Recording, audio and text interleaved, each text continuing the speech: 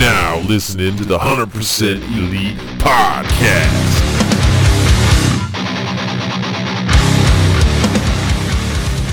Welcome to 100% Elite. I am your host, Jeff Engler, and this is episode 43. Now, I'm joined here once again by my co-host, Mr. Zach Preston, a.k.a. Freshly Squeezed Orange Zackety. What's up, buddy? Hello there, Jeffrey. Good to see you. Ladies and gentlemen, good to talk to you for another week. Oh, yeah. It has been another great week of AEW content in the books. Dynamite was amazing. We had some good stuff to talk about. But before we get into that or into Dark, let's get right into some news. Zach, you have all the news. I do have all the news, Jeffrey, this week. It's been a relatively slow week, but some really interesting pieces of news. The first one that came out that I wanted to talk about was Kurt Angle being announced for the Jericho Cruise. So you would assume that Kurt Angle has officially distanced himself from all future WWE programming now that he's going to appear on that cruise, which, to hell with them.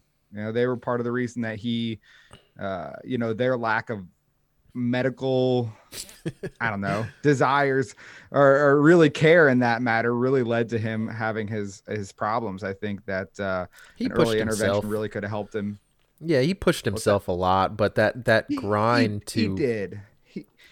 Yeah, you're right. The grind to keep performing, like the pressure that they put on their performers, and the lack of any intervention, I think really helped him spiral. What do you think on that? Yeah, It was sad to see too, because if he lost TV time, then it's like he lost his spot there. You know what I'm saying? Mm-hmm. And they do that to people all the time. So it makes these people push for that limelight, even though they're hurt. I mean, there's some of the younger talent that do it now. They wrestle hurt all the time. Right. And he came at a weird time where it was like in between The Rock and Stone Cold and then like John Cena, and they were Triple H, and they were really looking for like those next superstars that were gonna, as Vince says, grab the brass ring, and Kurt definitely felt that pressure. But I'm really happy to see that he's going to be on the cruise. Oh yeah. They didn't really announce in what capacity, as far as I saw, whether it's going to be hopefully an actual. They're not going to be a match. No. Hey, he's man, broken. WWE had him in the ring, so I think the guy still wants to perform. But even if it was just like for a quick cameo, good get for Jericho there. The second piece of news I have actually on Arn Anderson's podcast. He was talking about interestingly enough, the anonymous GM role that was going on in WWE a long time ago. And it was just a really interesting insight as to how big of a shit show it is over there. He kind of revealed that there was actually no plans to ever do a Revelation. The creative team had just kind of run out of ideas, and we're just doing this anonymous GM spot with no end in sight, with no future plans, which, like I said, the big takeaway I got from that was that, again, across the pond, they're just running a shit show over there. So just a really interesting listen, kind of insight onto the WWE creative side, or lack thereof creative side, if you will. So that's about it for this week. A relatively slow week, other than the actual in-ring content, which we're going to get to, right? Oh, yeah. Let's get right into Dark this week. It started off with Kenzie Page versus Brandy Rhodes. Brandy Rhodes only coming out with Dustin. No Allie, no tag team partners anymore. It's kind of strange. We haven't really seen Allie in a while, actually. I don't know if she's going to stay with QT Marshall, because did we see Allie later on in Dark? I don't think so, with John Silver. So I do like here that Kenzie Page changed up her look, so she stopped getting confused with Danny Jordan and every other girl that just wears pink and black. And she looked more vicious, man. She really was laying in shots. I think she was playing the heel here, and that's why. But this match was all right, man. I mean, obviously, Brandy Rhodes still being new, still being pretty green. So as good as she looked, there was some sloppy stuff. Obviously, stunner, but she's got this new running knee. Yeah, it was a cool match. That running knee looked brutal. But neither competitor looked like they were ready to take the reins in this match. It was a really interesting match. like you said, Brandy looking really green here. Kenzie Page looked okay. She definitely has a future. Shot of Brandy by Rhodes for for the 1-2-3.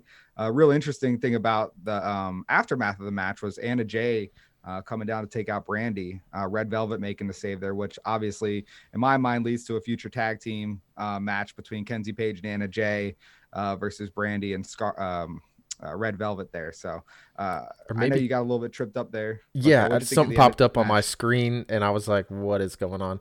But yeah, that running knee from Brandy was it's called the shot of Brandy now. So we got that, her nice little finisher. But I think it's going to be Anna Jay and Tay Conti versus Red Velvet and Brandy Rhodes, because Tay Conti's she's trying to recruit her, Anna Jay is, for the Dark Order. So hopefully that's a bigger story. But I like how they're putting Red Velvet into a storyline, so maybe she might get that Red Velvet is all elite nice little stamp on her resume. We love that graphic. But it was a nice little match. I'm never one to start off any sort of program with like a barn burner of a match, because I think every wrestler wants to do it, but it's really hard to follow up a show. So nice little primer to get us going for the night. The second match of the evening was Jurassic Express versus Ray Rosas and Eric Watts. Again, one of these matches you go into like, who are these other two dudes? Yeah. I mean, I would assume that Jungle Boy and Luchasaurus are going to win this match. This match actually ended up being a little bit more competitive than I thought it was going to be going into it. This Eric Watts dude looked really good. I mean, he went toe to toe with Luchasaurus for a little bit near the end of this match, and I wouldn't say it looked too terribly out of place. Not by far the sloppiest performance that I'd seen on AEW this week. There was nothing too crazy about this match. Again, it was really a good match. It shows you how Luchasaurus and Jungle Boy are really, really good tag team together. Of course, they're taking the win here with the cutter combo. I don't know if they've got a name for that move yet, but they do. I don't remember what it is. I'm sure if I look back, I could probably, it's something with Extinction. Something like that. I just can't remember, and Excalibur hasn't said it in a while, so there's too many names to keep up with. But yeah, this was what it was, padding a nice resume. So they're 9 and what now? 9 and something. They're moving up there. That's all they are. Yeah, padding their record. So yeah, you would think that logically there's going to be more face teams that are going to need to climb the rankings to face FTR. They got the best friends match, which we'll get into later, coming next week. So after this, we had Jericho, like his little promo for this 30 years of Jericho, which pretty much wasn't a promo on himself. This was more a Luther, it was almost like a, I know we're supposed to boost him up, but it was almost like, hey guys, please stop shitting on my friend. He was talking directly to us, right? Yeah, exactly. He was like, he's not Uncle Fester, okay? He's Luther, Dr. Luther, whatever you want. He made me care for a little bit, and then we saw the match actually happen, and we'll get into that later. I got many notes on that. God. So yeah, we get into this Lee Johnson, Anthony Bowens versus the Chaos Project. I thought Lee Johnson was getting a win here, man. I thought if you wouldn't have known about this, this thing coming up with Jericho and how he's been teaming with Serpentico for a while, if this was just these teams put up together, I'd be like, wow, Lee Johnson, he's going over finally. But yeah, no, Luther and Serpentico get this win off their, I don't know what their tag team's called, but it's like the Meteor with the what is it, a face slam? He picks him up like he's hugging him almost, right? Yeah, and they try to pull it there. Well, we see it again later on in the week. We'll just go there. It's a really weird finisher, especially if not executed properly. It just looks super sloppy. But this was definitely a match going into it. You're like, okay, they're clearly trying to build the credibility of Chaos Project going into this match against Jericho and Hager, which, by the way, is relatively the biggest match of either Luther or Serpentico's career to this point. Coming on Dynamite later in the week. So not surprised to see him get the win here. Not surprised to see it over quote unquote enhancement talent, even though we both have mad love for Lee Johnson, and we're just why can't we just give Lee a chance? Come on, guys. We need to get him a win here. But like Jeff said, Chaos Project getting the win here. We moved on after that match to the Lightning in a Bottle, Will Hobbs versus Ryzen. I don't like Ryzen. I don't know if a lot of people do. I think there's nothing special about this dude. Nope. Except for me. I love Z's. He's got a Z in his name. But I love Will Hobbs. This is another match that suffered from clearly they're trying to build credibility for a competitor before their next big match. We know tomorrow night on Dynamite we were going to see Will Hobbs versus Brian Cage for the FTW Championship, which was announced. So you anticipate Will Hobbs is going to come in here and get the win to make him look bigger and badder and to just get you fresh, get him fresh in your mind for this match. He hits that, so just a really big spine buster. I don't think they're calling it anything different than wait a minute. It's called The Last and Will Testament. Last Will and Testament. Yep, that's what it is. Yeah. It's to me it's hard to see as a finisher because a lot of people a la like Triple H, The Rock, you utilize the spine buster as like a precursor to their finisher. Yep. So I think visually seeing it as a finisher is a little bit strange. Same thing with like Braun Strowman and WWE using that running power slams. Like I've seen a million power slams in my life and you're the only dude that gets a pin from it. So Will Hobbs getting the win here. What'd you like about this? He did kind of like a tour of the islands kind of thing. Did you see that? It was pretty dope. It reminded me like, hey, where's Jeff Cobb? I liked Will Hobbs, man. I like this ring gear a lot better than what he wore against Brian Cage. That's for sure. He's a powerhouse, man. He really is. That spine buster is huge. I'd rather him use that Oklahoma Stampede to finish people off, but I think he was showing his brute force strength on defeating like just an enhancement guy with his signature move instead of his finisher. So kind of like how we've seen Kenny use the V trigger to win, so on and so forth. Yeah, and Stark's using that spear and the Rochambeau to pick up wins. We've talked about this in the past, and they're all good about that. I mean, Hikaru Shida sometimes gets the Falcon Arrow, sometimes it's the running knee. Yeah, that's why I think it's going to be Oklahoma Stampede because that's what they are saying he's going to be using as his finisher. JR was going to be happy about it. He still hasn't seen it yet. But all in all, it was an okay match. That Ryzen guy he just needs to change the whole fucking gimmick. I mean, he's got some good moves and stuff like that, but it's just too loud. It really is. And I know that's weird coming from pro wrestling, but the guy doesn't have the charisma to catch up to the character. You know what I mean? He just doesn't. He's not there yet, in my opinion. I might be wrong, but I don't know. Eddie Kingston cut a promo on Joey Janela and Sonny Kiss for the Lucha Bros, though.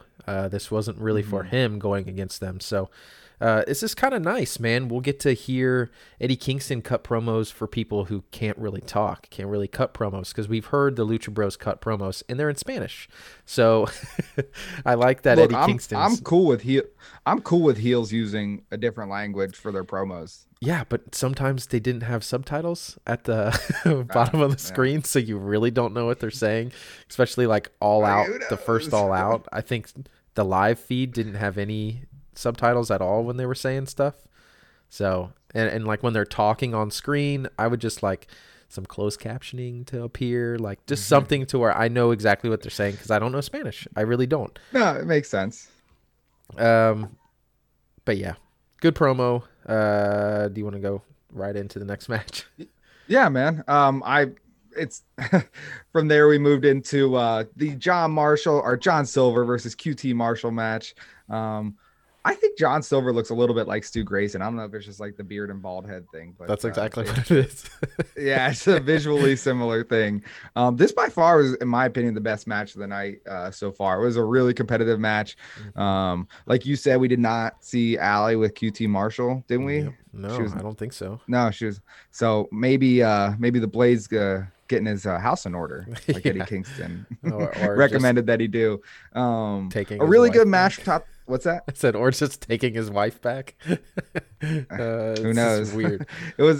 He hasn't expound on that since then. So again, a really solid match. Nothing stood out to me in this match.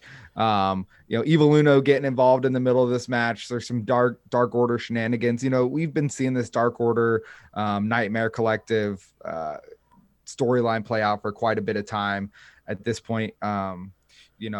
Who knows? Tomorrow night on Dynamite, we'll see the dog collar match for the TNT title.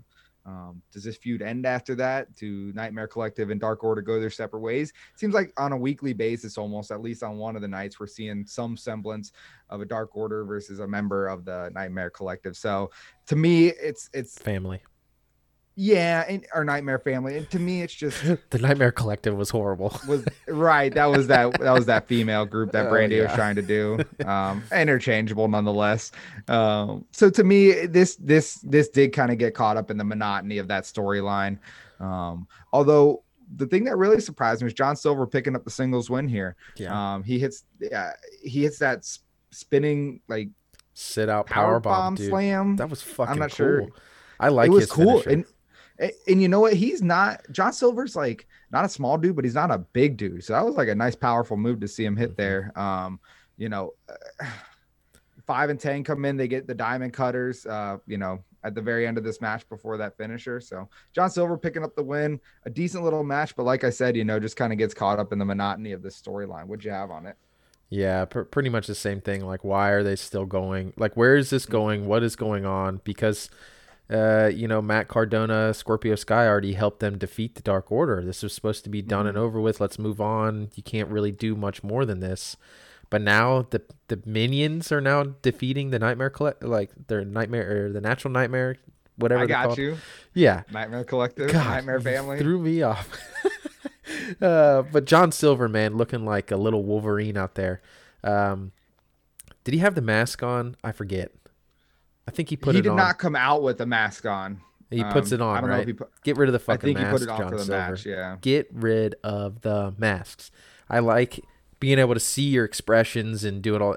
I think they would have a bigger limelight if they just get rid of the masks. They already have the Dark Order gear, and he has the T-shirt on, stuff like that. Just don't wear the masks anymore. I know, did Reynolds come out? When did he come out? He came out later, but that's when. Okay, I'm mixing up the two. Yeah, and like I said, Evil Uno was out there. Was he wearing his own shirt? They call it Dark Order's recruitment specialist. Is that what that said? Yeah, from BTE. I've never seen. Have you seen that shirt before? Yeah, they wear it on BTE a lot. Do they? Yeah, especially when they're trying to recruit people. Yeah, I don't follow BTE, unfortunately, as much as I would like to. But I loved that shirt. I thought it was hysterical. They're starting to put really good storylines on there, and Brandon Cutler just like pulled out a BTE title belt. So we're gonna have to follow another show with another. Are we another just? Yeah, are we gonna have another segment? Yeah, I don't know.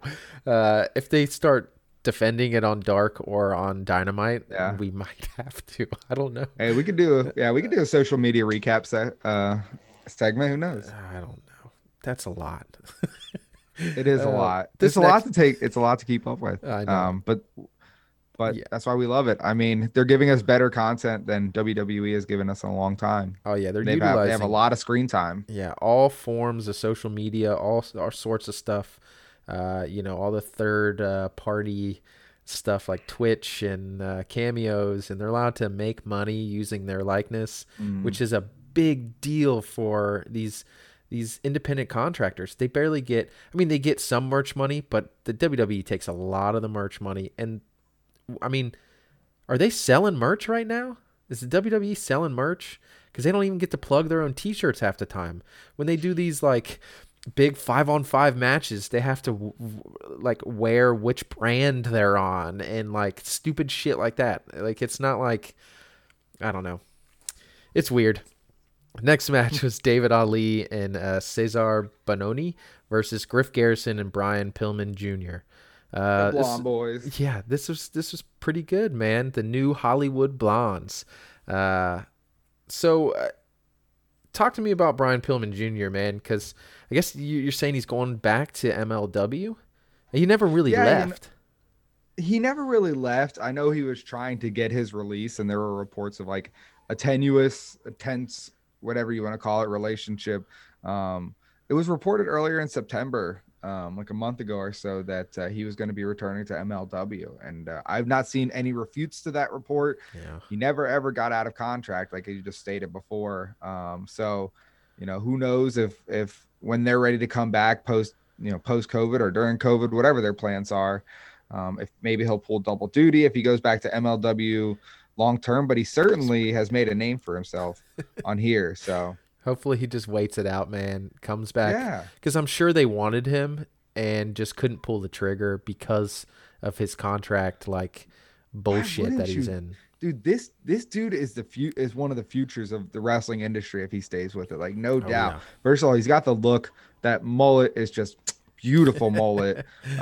He really cares about what he does in the ring, and you can tell like he's not a guy that's resting on his family's name, as you discussed. He wanted to start at the bottom. Yep.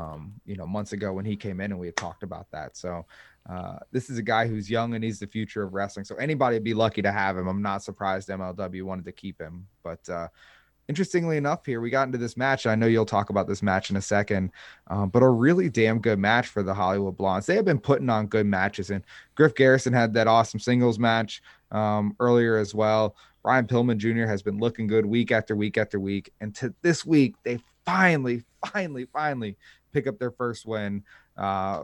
Pillman getting the win, hitting that springboard lariat off the top rope, 1, 2, 3, and these guys, you could genuinely tell how happy they were. Like the look on their faces when they got that win. And that was just like, for me, I'm just like, finally, like, yes, like such a well-deserved win. Like, so anyway, like nothing hugely great, like any huge spots in this match that like floored me, but just look, I mean, both of these young guys, Griff Garrison and Brian Pillman Jr., have a huge leg up on a lot of other younger competition, and definitely I think have bright futures in this industry.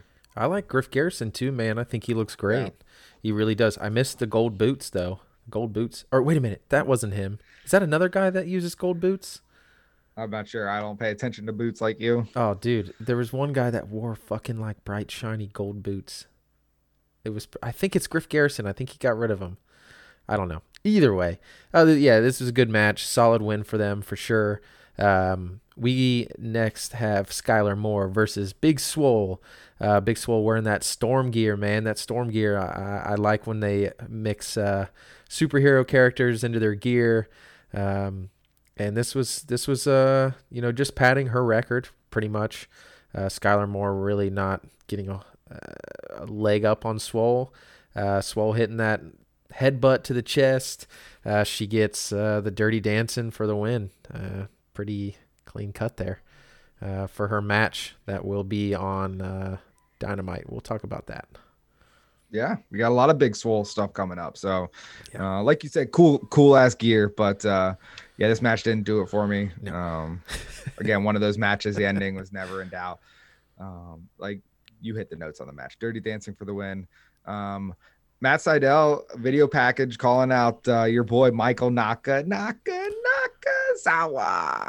for putting baby oil on the turnbuckle that made him slip and all that good stuff. Really good storyline continuity. We've talked about that with this brand, like where they are so willing to call audibles at any time based on like the actual outcome, because it is a living, breathing art. It's not just like, hey, here's one thing and go out and do it. It's like little things come up in the match, like the dog collar match that we'll end up talking about. There was a weird spot where there was a super kick missed and the space was given to hit the super kick again after that. So they really allow their performers to call audibles on the fly. So again, good storyline continuity. We move right into that match. Again, storyline continuity, baby oil all over the top turnbuckle right to start off the match by Nakazawa. Pretty much this exactly what happened, what we thought was going to happen. Matt Sydal just dominating Michael Nakazawa. He got that Cobra Clutch. He got the panty. He got the underwear in the face though. Yeah. How do you come back from that? Is Nakazawa just going to be this comedy person from now on? I don't understand what his role with the company is. Yeah, I don't know. Pretty much what he hangs out for about 60 seconds in this match and then gets that Cobra Clutch and loses. Well, Michael Nakazawa is actually a decent fucking wrestler, man. If you look, I mean, he had a couple good or he had a couple good moves here. That big backdrop and stuff like that. If he got rid of this fucking weird ass gimmick and kind of got just a little bit more serious, maybe he just, decides no more thong wearing, no more baby oil wearing, put on some pants. So we just don't see that shit anymore. He's actually has a really good ground base for wrestling. I mean, look, his best friend is Kenny Omega. I'm sure some of that has to rub off on him. I should stop saying that. You wanted to rub one off on him? I don't understand what just happened, but that Russian leg sweep into a submission kind of thing, it was a really weird way to get into that, but it looked pretty good after him picking up the win. I wish he would have won with a shooting star press because that's what he was going to do to Will Hobbs and slipped and fell. So let's hope we get to see a big, huge shooting star press from Matt Sydal here soon. But after that, we had Mbadu versus Eddie Kingston. Now, this was very swift, very short, sweet, big chops, huge power slam by Mbadu, and then a nice fucking kitchen sink from Eddie Kingston. Spinning back fist, man, and then him pulling up on the 2 and pointing at the camera, and then putting a Kimura arm lock for the win here, and hitting a slight little promo towards Mox saying, I never tapped out. You're going to be my bitch, like shit like that we expect from Eddie Kingston. I mean, he is the king of promos right now besides Cody Rhodes and MJF. Maybe Mox.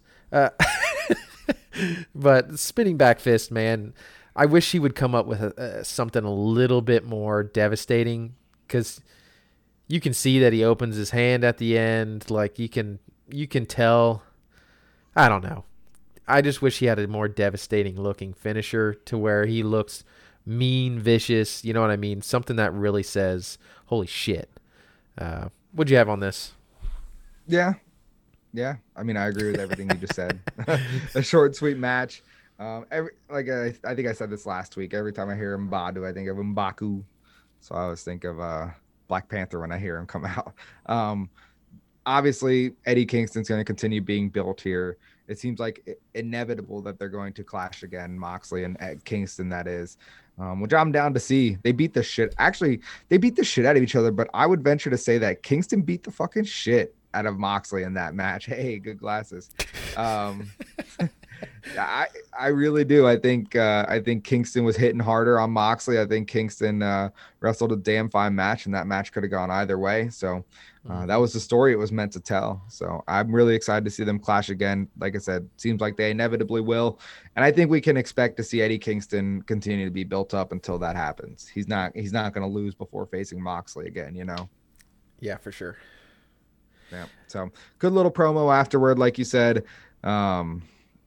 After that, we see a backstage segment with Bad Romance, or I think I'm still the only one in the world calling them Bad Romance. It's just Sonny and Joey. Saying they have no fear and that they need a win and to get back in the rankings and all that good stuff. But I'm kind of over that tag team at this point. So yeah, they're going to bounce back like Sonny's ass. A lot of ass on that, man. So from there, next, we had the captain, Shawn Dean, versus Angelico of the Hybrid 2, and he was with Jack Evans, of course, his tag team partner. Mm-hmm. We knew that they had a match coming up on Dynamite, and unfortunately, to this point, the captain has been, relatively an enhancement talent. So, honest with you, what's that? I said it's kind of sad because I think he's got what it takes, man. He's got great moves. I mean, just in this match alone, he had a huge drop kick, a big German suplex. But this technician specialist that Angelico is, man, I guess that's why they're the Hybrid 2. You got him being a technician in that way, and Jack Evans being this high-flying luchador. They do make a really good tag team, and I wish they were utilized not just as like an enhancement tag team. You know what I mean? Because that's what I've got some notes on them from Dynamite that we'll go over for sure. Slop City in that match. Yeah, for sure. But I think it's also the heat, though. We'll talk about that later. Yeah. Anyways, this match really ended with this. It's like a reverse sharpshooter ankle lock, man. This leg lock that he put on him, or like a figure four, man. It was kind of awkward looking, but all in all, he got the win with it. So that's all that matters. Yeah, I got nothing more on this match. Again, I expected Angelico to go over, knowing that the Hybrid 2 were going on Dynamite, and they've just been disrespecting Sean Dean on Dark for a long time. Why can't we just give Dean a chance? See, I can keep using that. Oh God, let's just move on to this last match. Yes, we had Penta and Ray Phoenix, Lucha Bros versus Sonny Kiss and Joey Janela, aka Bad Romance, according to the Freshly Squeezed. Look, man, I love Lucha Bros, so anytime that they're in a match, like, I'm all about it, dude. They're just so fucking hard hitting. They're just so ruthless in the ring, like, every time. And they seriously are in my opinion, I know you're a Bucks fan, but Lucha Bros are the most crisp tag team in the world right now. These guys just trust each other inherently, and you can tell it comes out in the ring. This match was no different. Penta's a fucking hoss too, dude. I love this guy. Amazing. I can't wait until they give him a chance at a singles run in AEW, because that dude just deserves it. He has busted his ass for a long fucking time in this business. But like I said, in my opinion, as far as like a legit tag team, I think Lucha Bros are the best tag team in the world right now. I prefer watching their matches to any other tag team right now. And it was just fun to see him kick ass here. Joey Janela, he got a little bit in. Again, he and Sonny Kiss were not even close to the stars of this match, to be honest with you. I understand what they're trying to do with them, but I mean, look, this is all about Lucha Bros. Got that assisted package pile driver for the win. 1, 2, 3 for the Lucha Bros. What'd you have on it? Yeah, pretty much double super kick and Lucha driver for the win, man. That's pretty much what I had on this. Obviously, Pentagon Jr., he's amazing. I love watching you got to watch some of his Lucha Underground matches, man. They're sick. He literally broke people's arms like every match for a while. And yeah, I've given some Penta homework out before. I'm very familiar with his work. Oh yeah. Once I saw his first match that I ever saw Penta wrestle, I was obsessed. I was like, I got to see more of this dude. Oh yeah. I see. I wish if Ray Phoenix and him want to stick around like longer, bring back that face paint for Ray Phoenix too, because they looked like just evil fucking monsters, man. It looked super slick, but very like Dia de la Muerte, or Dia de las Muertes. It's if I could have a perfect world, I think it would be awesome if they had like a light heavyweight division, and for whatever reason you have both of them as the individual champions and the tag champs. I think that'd be a cool storyline, them running AEW, because they're both super fucking phenomenal. Phenomenal in the ring, and we got to figure out a way to like get these guys back in the main event scene somehow. I like their partnership with Kingston, but where's that going to lead to? We'll see. But overall, a strong Dark. I think it's time we got a couple things to move into. We've got our Jericho top fives, and let's get right into the official homework of the week. We'll work on that timing, man. I pressed the button. I'm sorry. Yeah, you committed. I did. My homework is Jericho related. It is RVD versus Jericho, Unforgiven 01. I watched that match just recently. What's yours? Yeah. It's actually, I'm cheating too. I watched a lot of Jericho because we had talked about our Jericho top fives. And we're going to get into our Jericho top fives right after this. But number 5 on my list, and also the homework for this week, is Chris Jericho versus Chris Benoit from Royal Rumble 2001. In 2001 was, and going back and looking up Jericho and like watching old Jericho matches and promos, like 2001 was the year of Jericho. Was like definitely the breakout year. He had so many awesome matches that year. Well, let's get into our top fives. I don't know what kind of contest we would do with these, so maybe we'll figure something out that's a little bit more contesty. But it is celebrating 30 years of Chris Jericho. So let's just start this off. We'll go one by one. My top Chris Jericho match, just in my opinion. You go number 5 or the top match? Go down. Go down like top first and then go down? No, go fifth favorite, then down to first favorite. Oh, my fifth favorite is actually the first time that I saw Chris Jericho. It was Jericho versus Cactus Jack in ECW. Pretty old match. This was before his Raw debut and stuff like that. This is one of these random matches that I just saw, and it's not the best match. Like the Blue Meanie's in it, like it's weird, but it's just one of my memories of Chris Jericho. So that's number 5. What's yours? Yeah.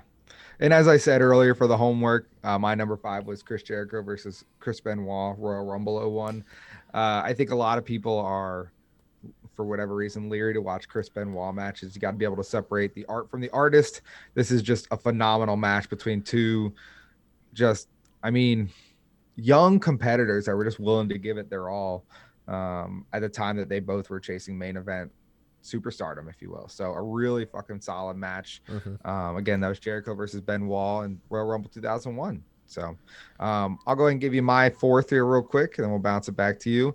A lot of people have this really like this match, and they're high on the Jericho list, but Jericho versus Shawn Michaels at WrestleMania 2003 is a really I think it was WrestleMania 19. A really solid match. Again, a lot of people say it's some of Chris Jericho's finest work. Shawn Michaels still being able to do it back in 2003 before he got too old for this.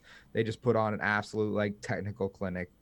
You would expect nothing less from those pairings. They had a couple great matches in their series that they did. I think they had a match at Unforgiven, if I'm not mistaken. That was a phenomenal match as well. But that WrestleMania 2003 match was awesome. Yeah, that's my number 4. Oh, is it? Yeah. So I'll give you my number 3. My number 3 is Jericho versus Naito, Wrestle Kingdom 13.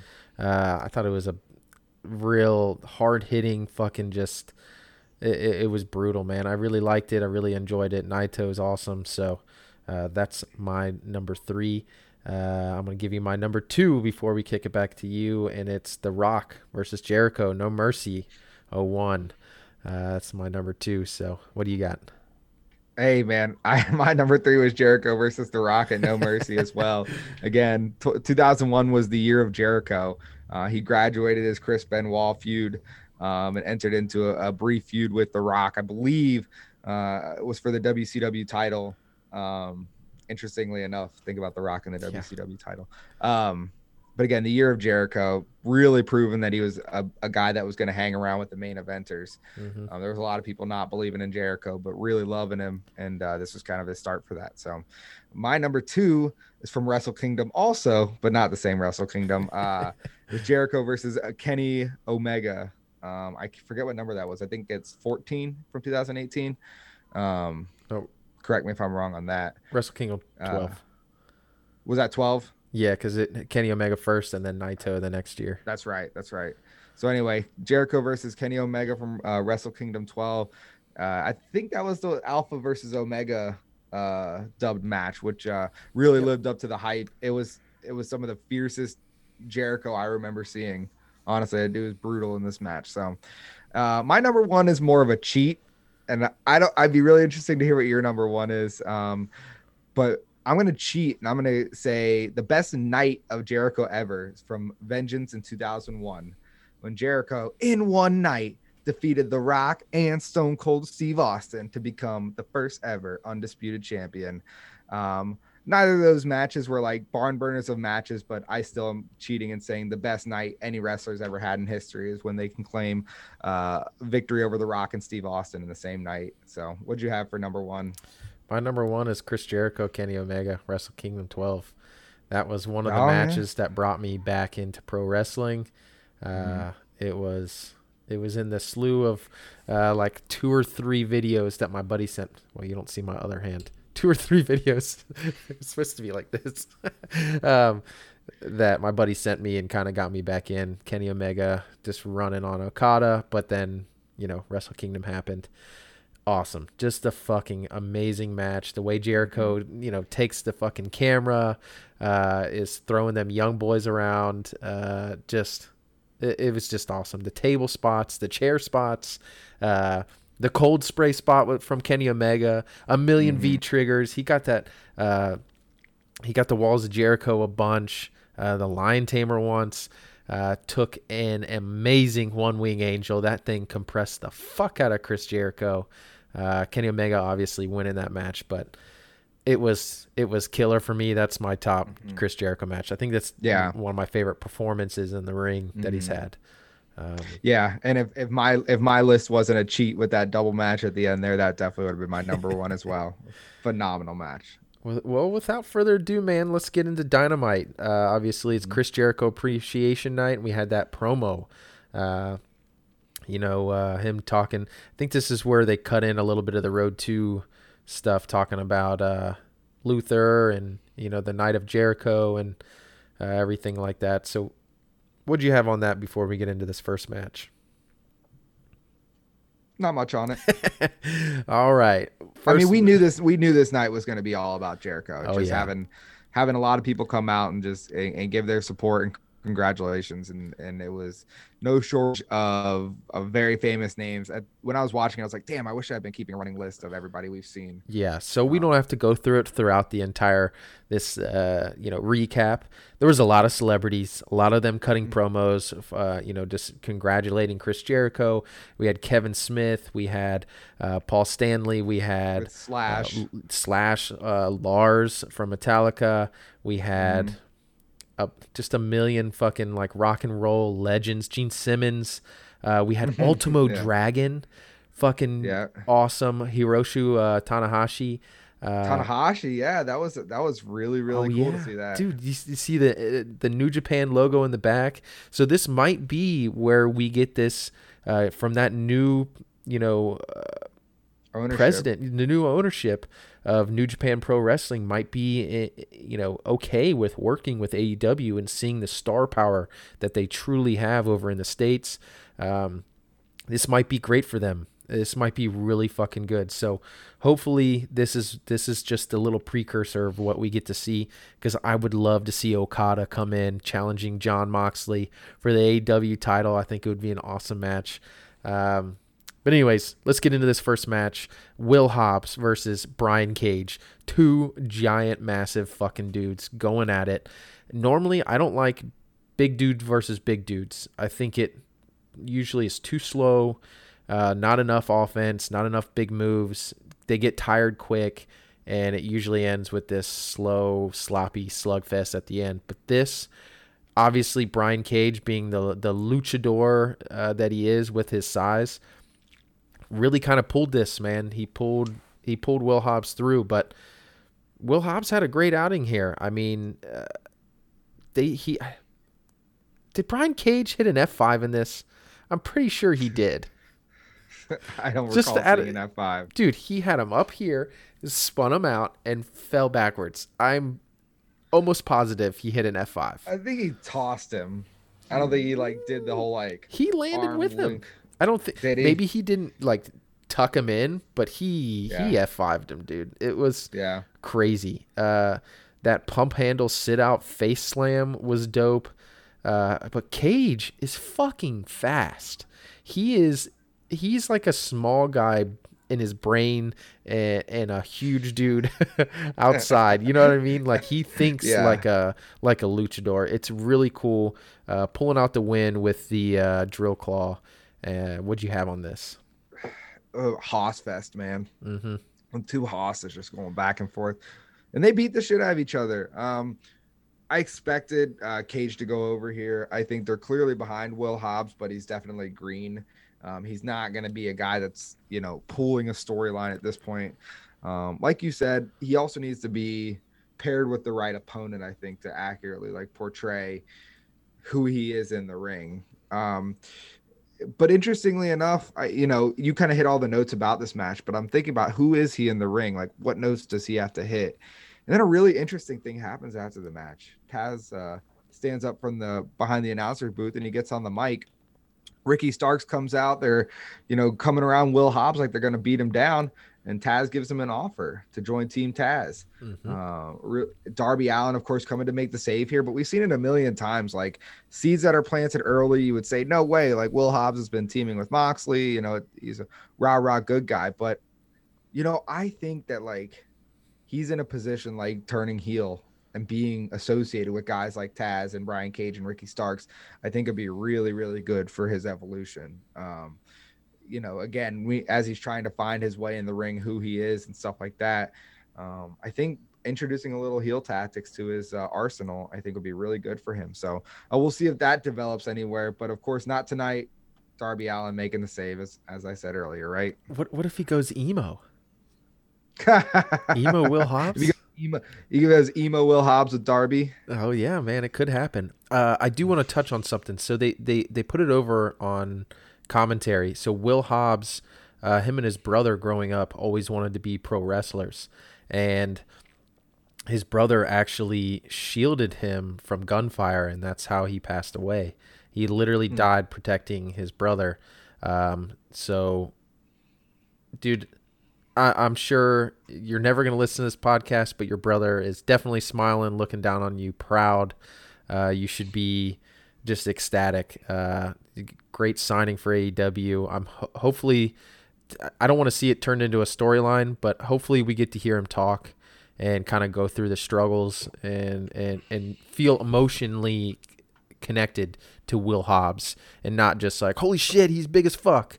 And actually care about his story and his progression like we have with the other big top stars in AEW. So great little spot for Will Hobbs for sure.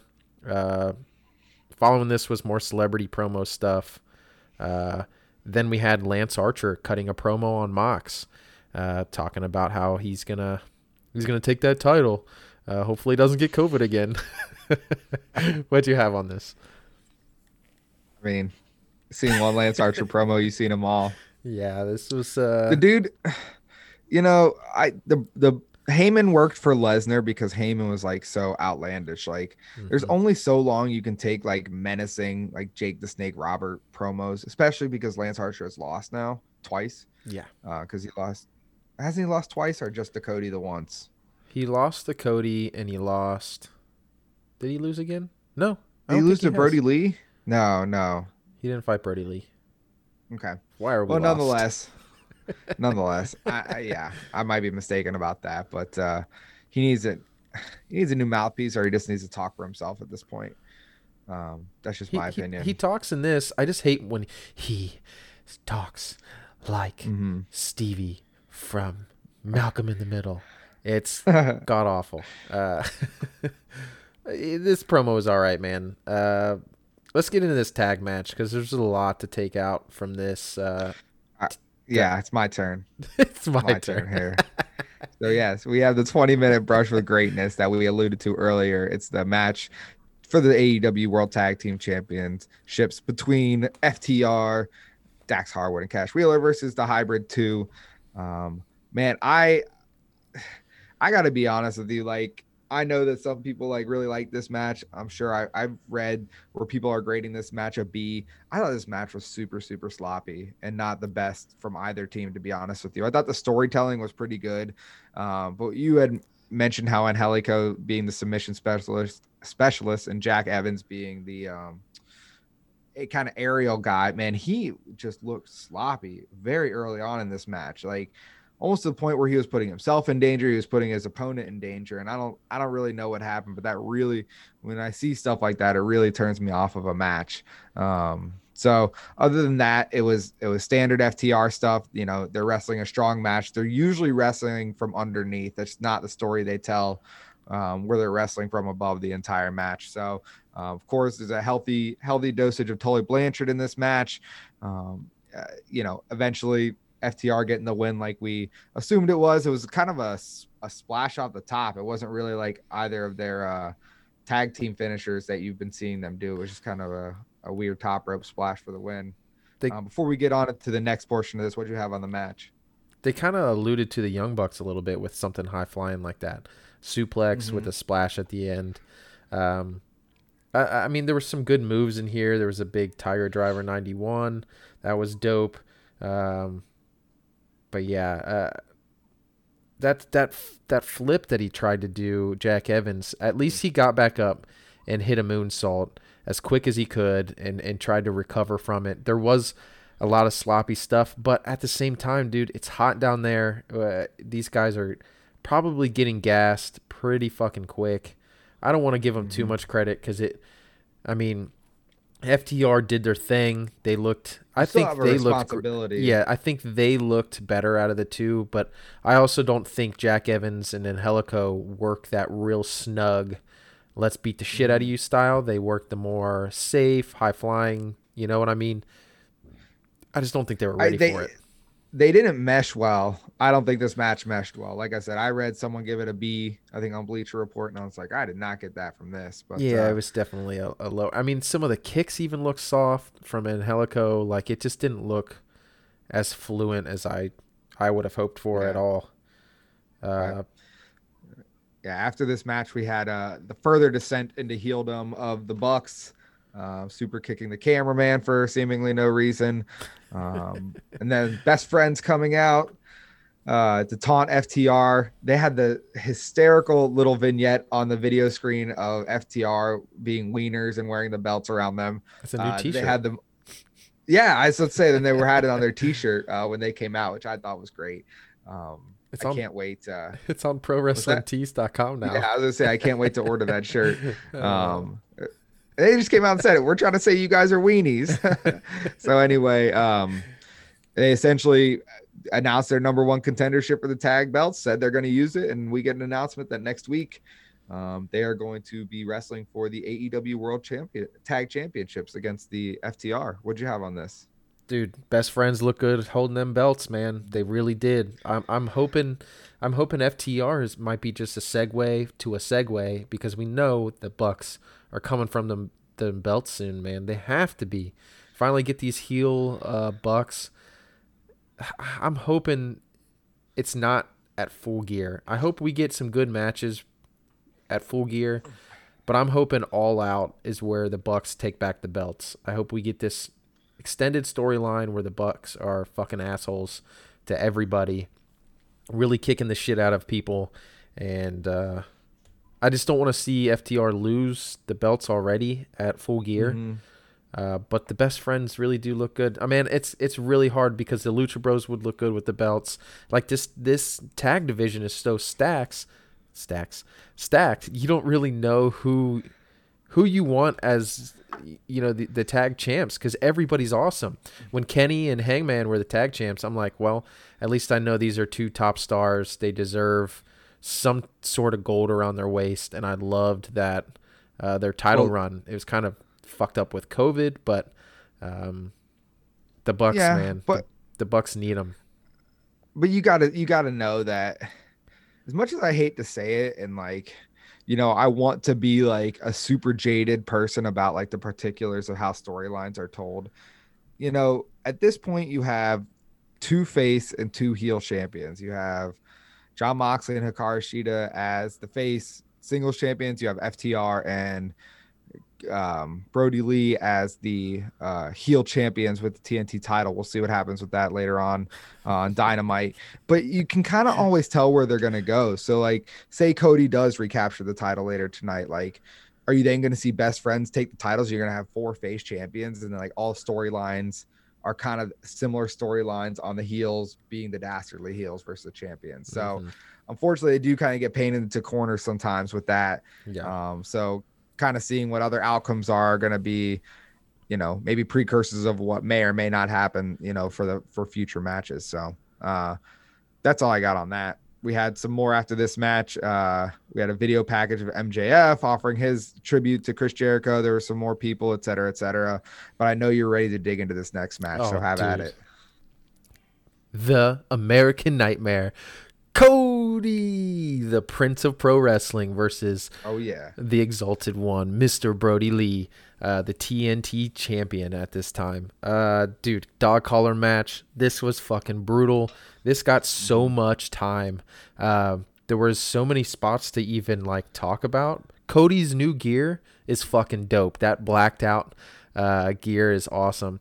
I know you're always looking at me like, why are you talking about their gear? Dude, for some reason, gear has always been a big thing for me. If their gear looks like shit and they look like shit, their haircut looks like shit, I don't feel like they're larger than life.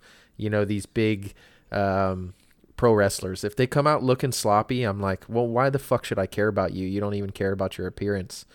You know what I mean? It's just a little thing. Oh, yeah. Like with the female wrestlers, if the female wrestlers don't look on point, it's like we automatically dock them just a tad bit. Anyways, Cody's gear looked awesome. Dog collar match. I haven't watched too many of them except for recently after they announced it. I'm like, what the fuck is a dog collar match? Because I don't remember them being in like the Attitude Era a lot during WWF programming.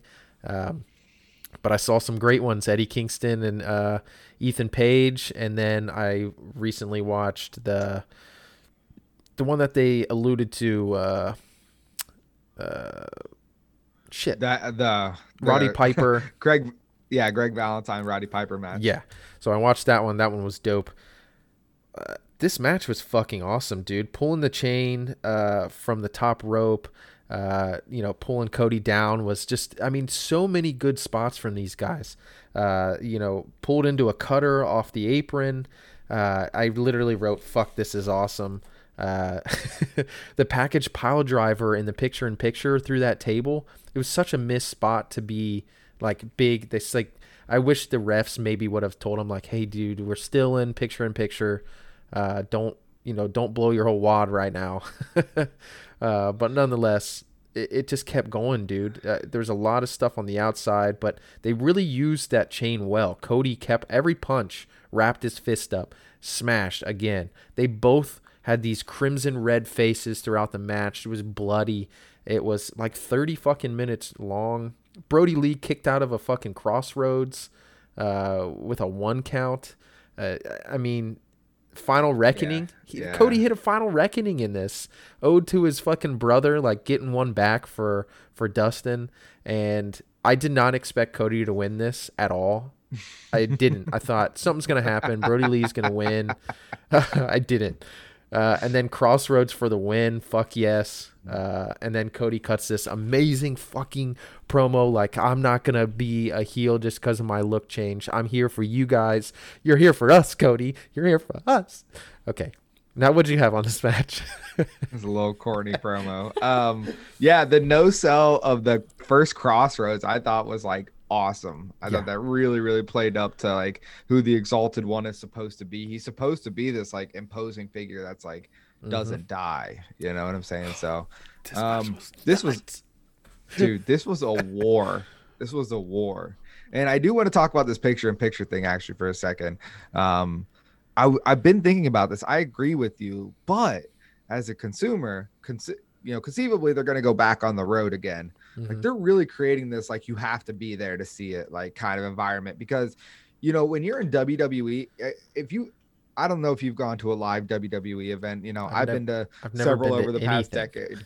And you can tell live when they're on commercial. Like when you're sitting there watching, like, oh, like this must be a commercial break. Because like the action definitely slows down. Nothing noteworthy happens. But like when you're watching AEW, especially when you can see the picture-in-picture, you're seeing like, okay, some like super serious shit that like is, predicates like the outcome of this match. Like, again, it creates this like you got to be there to see it kind of vibe. So I like what they're doing. I do hate that the table spot was missed in that picture-in-picture. Like you couldn't hear the audio from it. Like I would have liked to hear that happen. You know what I'm saying? I'm a guy who, like I said, watches on mute half the time, but like I definitely had the volume on during this match. Watching it, eyes glued to it the whole time. Like I said, it was a war. Too many spots to count. Just masterful and artful use of the chain gimmick. They used it perfectly. I had alluded earlier in this podcast episode about its weird spot that happened. That was the only blemish on this match. Well, actually there's 2 blemishes. The one was, again, the missed super kick, because I don't know if the chain got in the way or if he slipped over the chain or they were just in a weird spot. I can't remember which. I think Brody Lee missed the super kick and then came back slipped. And Cody gave him the space to get the super kick right after that. And then that brutal power bomb onto the chain. That was so brutal. Like both guys took a beating.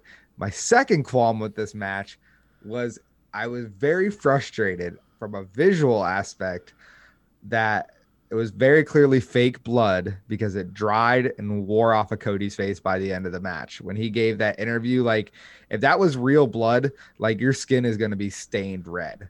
Like my only problem with that was by the time he gave his interview, all the fake blood that was on him had pretty much like worn off from like the sweat or whatever they were doing during their match. Like that, it was definitely not real blood. Are you That was sure? all I was saying. Oh yeah. 100% sure. I am 100% confident of that. Like I rewatched that, and like I said, if you look at it, it looks like it was like paint washed off. Because like I said, if that's blood, like that doesn't just come off. Like that really stains your skin. It takes a while to come off. Yeah, maybe. And it smears. It doesn't chip off like paint. What would they use? I don't know. Blood packs. Who knows? I mean, there's all sorts of stuff. I guess. I felt their like blood. If you look closely, their blood was identical in color. They were both like super fire engine red, and that's not how people's blood look. When Dustin bled in their match, when both Cody and Dustin bled at their match, more crimson. You're right. Yeah, way darker, way like thicker, like as far as like the viscosity of it is concerned. So that was, again, from a visual, from someone who's watching that match, I'm like, oh, this is so intense. Like they're beating the shit out of each other. They're bleeding. And like all of a sudden at the end of this match, like this guy who just got the shit beat out of him and was supposedly bleeding from his head, like has no blood on him whatsoever anymore. And somehow we're supposed to believe that the gash stopped, because we all saw that Rhodes versus Rhodes match. That blood did not stop. Yeah. It really didn't. He cut way too deep and just fucked it. He fucked himself. It just didn't stop. So I think, especially on TNT, I'm not surprised to see that. But other than that, again, this was a fucking war. Oh yeah, war of attrition, if you will. Definitely worth going back and seeing. There was like a car crash, too many spots to even talk about here. Just do yourself a favor, just go back and rewatch that match. So, right after this match, they interview Cody. Like you said, he cuts a promo on being, not a heel. I thought it was a really peculiar and corny kind of promo. I think it's more foreshadowing that he's definitely going to turn heel, to be honest with you. I know you think Cody will never be heel. He was almost crying, dude. He was so. Listen. Oh my God, give me a break. I'm so thankful to Cody, like as a human being, like so thankful. I think I'm still trying to figure out like the line between like his character and versus like who he is as a person, because I think he will evolve as a wrestling character to be more than just the babyface who brought pro wrestling back. You know what I'm saying? I think people are going to be able to separate who Cody is as a character, because they're just good at that. You know what I'm saying? They're I don't know. That's just me. I could be completely wrong. He could be a babyface forever. So we find out from there that his first competitor next week is going to be none other than your boy, freshly squeezed Orange Cassidy. He comes out clearly indicating, oh, whatever. Get out of here. I like Orange Cassidy. He's going to take that. He's going to take that belt next week. You just watch. Orange Cassidy, you're the TNT Championship. You heard it here first from the freshly squeezed Orange Zackety. And then right after that, we find out 3 more names for the AEW World Championship Tournament for the #1 contendership spot. We have the F10 Given Machine Wardlow, who I guess can fight for AEW at MJF's behest, because MJF gives him his paycheck. Colt Boom Boom Cabana, that seems like a sure first round loss. And sorry, did I say that? And none other than your boy Hangman Adam Page. So no surprises there. Yep. Get into Kenny Omega's reaction on this. Yeah, I mean that promo from him was definitely one of his newer promos, not of his older promos.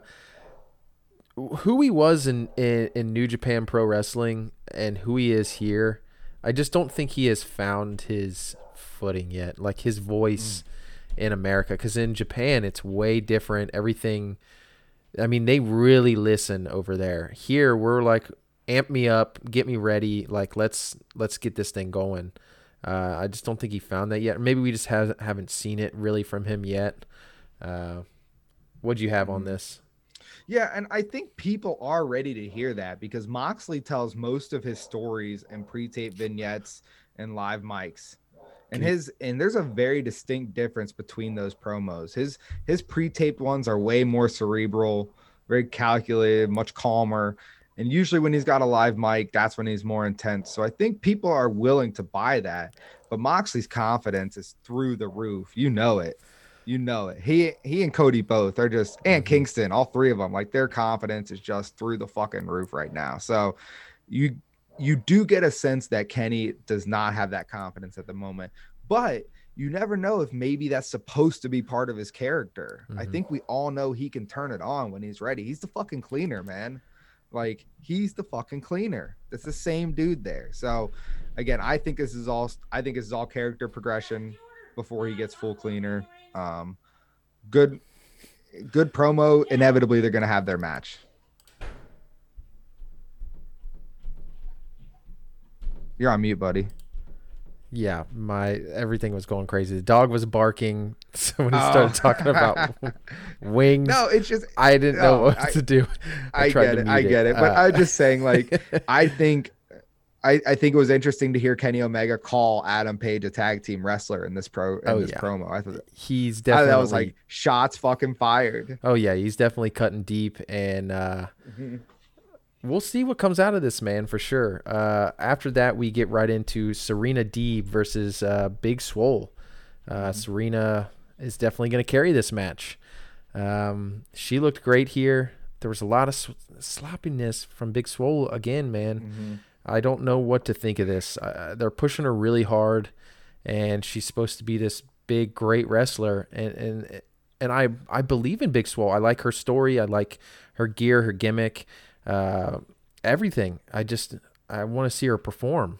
Dirty Dancing for the win, like she usually does. But I don't have a lot on this match other than Serena Deeb will carry this match. I called it before it started, and she did. She really did. She was great in this match. Great signing for AEW. What'd you have?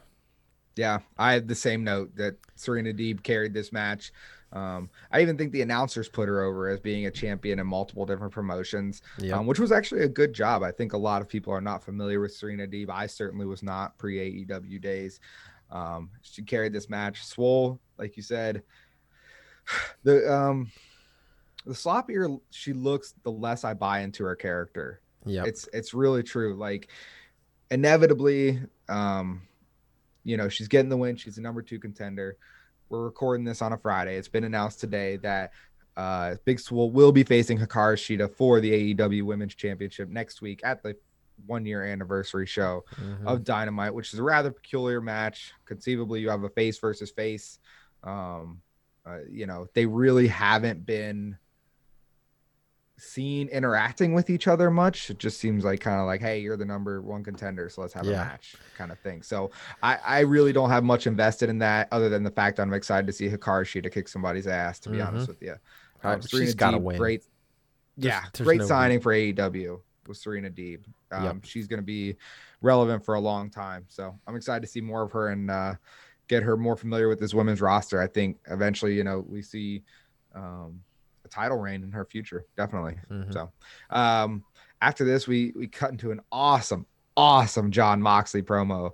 You want to talk about cerebral, you want to talk about cunning and calculated. Jon Moxley, he does such a fucking great job of putting over his opponent, and it also just goes to show you, like, he is so comfortable with who he is, like going through like, hey, look, I'm the dude with the thing. At any time, a snap of a finger, this could be over. And that fact does not get lost on him.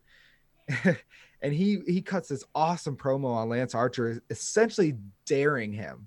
He's like, I fucking dare you to take this title. Oh, yeah. And then using his own line at the end of it, that everybody dies, and then taking a shot. It's just like, oh, somebody give this guy an award. There's a masterful performance. Like, Jon Moxley's it, man. He's number 1 rated in the world right now for a reason. He is the best in the business right now, all in all, at promo and in-ring ability. I could watch this dude forever, man. Oh yeah. I hope this Lance Archer thing isn't a way for him to give up the title. I really don't. I think this title needs to stay here. You know what I'm saying? What are they? They're wrestling next week, right? Yeah, next Wednesday. Yeah, keep this till full gear. Have the whoever wins this tournament go for the title, give it to somebody else. Don't give it to Lance. He doesn't deserve it, in my opinion. He really doesn't. He's I could see Eddie. I could see Kingston taking it from Mox. Honestly, his in-ring work doesn't really.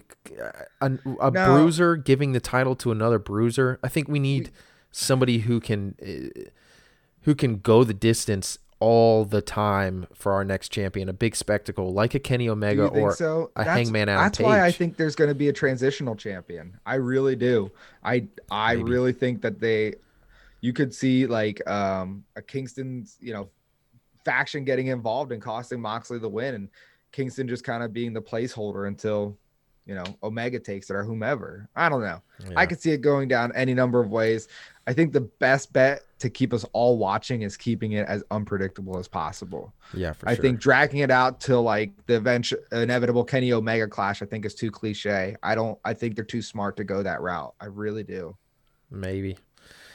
Well, other than that, let's get into this last segment because this was built up, man, as this great fucking match. Luther and Serpentico, the Chaos Project versus Jericho and Hager. Can we give two different grades on this match? I think like a concept and effort grade and then an actual like result and outcome grade. How about we just tell you that Judas Effect for the win? That's all. It was all over the place, man. It went. It was only like 15 to 16 minutes. So they shouldn't have got as tired as they looked. Luther looked like he just got so gassed. Maybe it was the pressure. They looked like they had been drinking all night. maybe celebrating 30 years. 30 shots before your match. Yeah. Holy shit. Serpentico looked better than anybody in this match. Yeah, he did. He really did. He looked great. Jericho looked slow compared to Serpentico. Luther looked even slower compared to Jericho, which is saying a lot. Yep. Go ahead. I was just going to say they clearly were trying to build up Luther prior to this and Chaos Project prior to this. Mm-hmm. Jericho's been a staunch defender of Luther, obviously, for a long time. It's something that you've mentioned in the past. And I think they really clearly wanted to give him his chance to like shine, but it's like a decade too late. He was like a decade slow. Yep. In this match is what it felt like. It was like, man, this guy cannot carry a match. This guy is not selling well. He just looks sloppy and just looks like a dangerous situation for everybody involved. So I was relieved to see it end. The Judas Effect, like you said, for the win, 1, 2, 3. A for effort. I totally get what they were trying to do here. They're trying to create a care for, somebody that Jericho obviously cares deeply about and somebody that's been important to the independent wrestling scene for a long time. But like, they put him in just a spot that was too big. And I was really disappointed to see that was the match to cap off the Jericho 30. But what did make me laugh at the end was the SNL ending with Chris Jericho on every name. Yeah, I mean, they had a really cool ending, actually. MJF coming out and gives Jericho a present, which is a clown, which Jericho hates clowns. And he smashes him with a painting and gives him the most brutal Judas Effect I've seen. He fucked that clown up, dude. It was stiff as shit. Then all the heels. I thought it was everybody coming out, but it was just the heels. All the heels, all the heels came out to celebrate with Jericho. The SNL finish with Jericho being the cameraman, the executive producer, all of it was really fucking cool. It was a good way to end Dynamite on that aspect. The match didn't really do it for me. I really had the first thing I wrote down was, please, Jericho, make me care about Luther from this point on. And he didn't. It didn't pull through.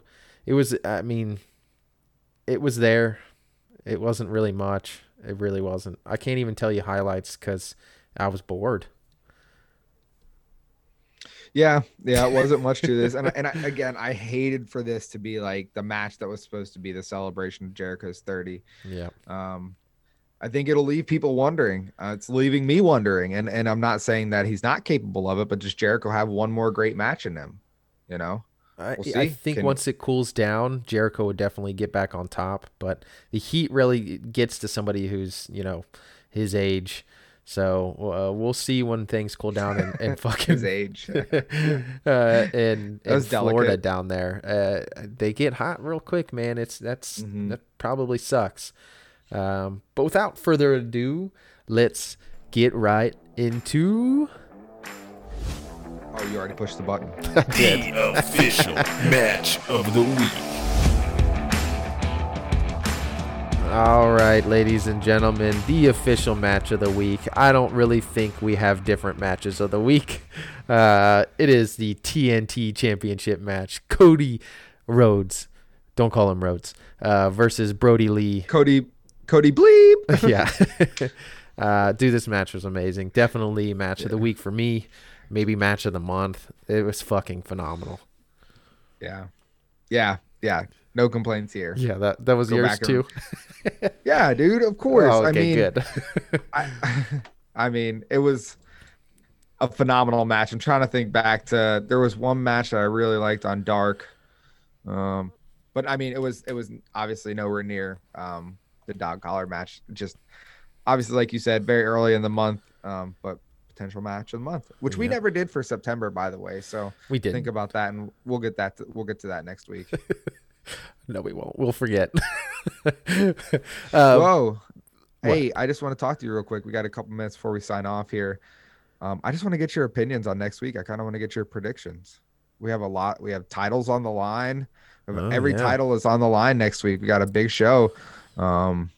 History would say that a title's moving hands next week is what history is going to tell us. Well, I mean, we have what? Every title on the line? Mm-hmm. I think except for FTW. Yeah. I didn't even call that match the FTW championship match, Will Hobbs versus Brian Cage, because it's not a real championship in AEW. So I think Sheeta's keeping it. I think Cody's keeping it. I think FTR is keeping it. And I think Mox is keeping it. The clean sweep for the champs, huh? Yep. I think it's clean sweep, and we move on to Full Gear to actually change potentially one or two. I'm thinking we're changing Mox at Full Gear, and I think we're changing Hikaru Shida at Full Gear. Maybe Cody this next time, but what do you got? I was trying to throw you off my scent, but I actually completely agree. I don't think a title's changing hands next week.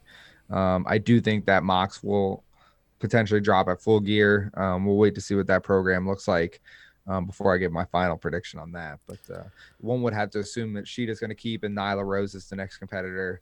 But I think she announced earlier this week, and she reminded us that she is now officially the longest reigning AEW Women's Champion in history right now. So currently both of our singles champions are both the men's and women's champions are the longest reigning in history of AEW at the moment. Yeah, that's definitely awesome.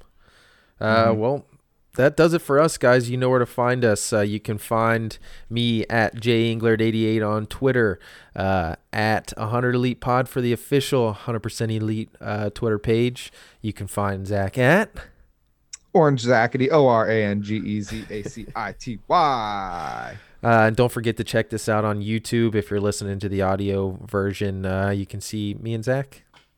That's about it. And then check out the song Edge Music. Find it on YouTube, and you can go bug the shit out of him. All of his links will be in the description now. I am actually going to fill out a full description. They'll all be links. It'll be a lot better.